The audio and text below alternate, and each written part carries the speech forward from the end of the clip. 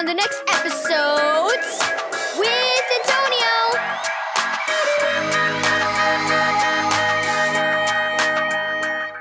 Thank you, Keys for Kids Ministries, for this daily devotional.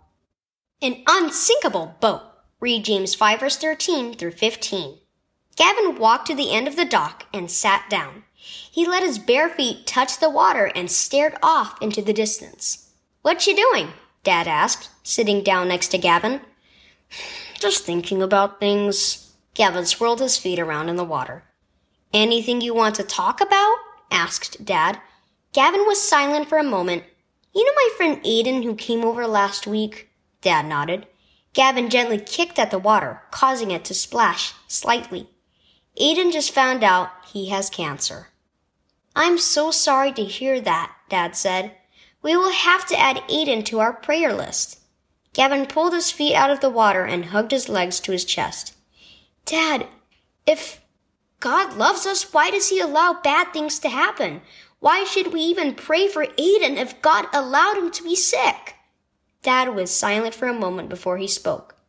"God loves each of us very much, but that does not mean we won't face any problems. It just means we won't face them alone. Our world is broken by sin, but Jesus is with us." Dad paused and looked out over the lake.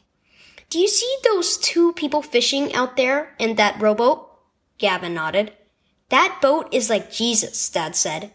"Those two fishers are still going to experience things of nature, wind, rain, and everything else. But as long as their boat is intact, they won't sink, no matter what happens. It's the same with us. We all face problems in life, but because our faith is in Jesus, we are never alone, and we will always have hope because he has promised us eternal life with him. Jesus' love is like an unsinkable boat. He holds us even in sickness and death." Gavin sighed. "I just feel so bad for Aiden." Dad nodded. "I know it's hard to see Aiden go through this, but you can help him by praying for him and reminding him that Jesus loves him and knows what he's going through. Talk with Jesus about it and trust him to help you be there for Aiden." For a few moments, Gavin silently watched the rowboat.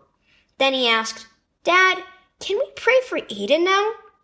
Jesus' love will never fail.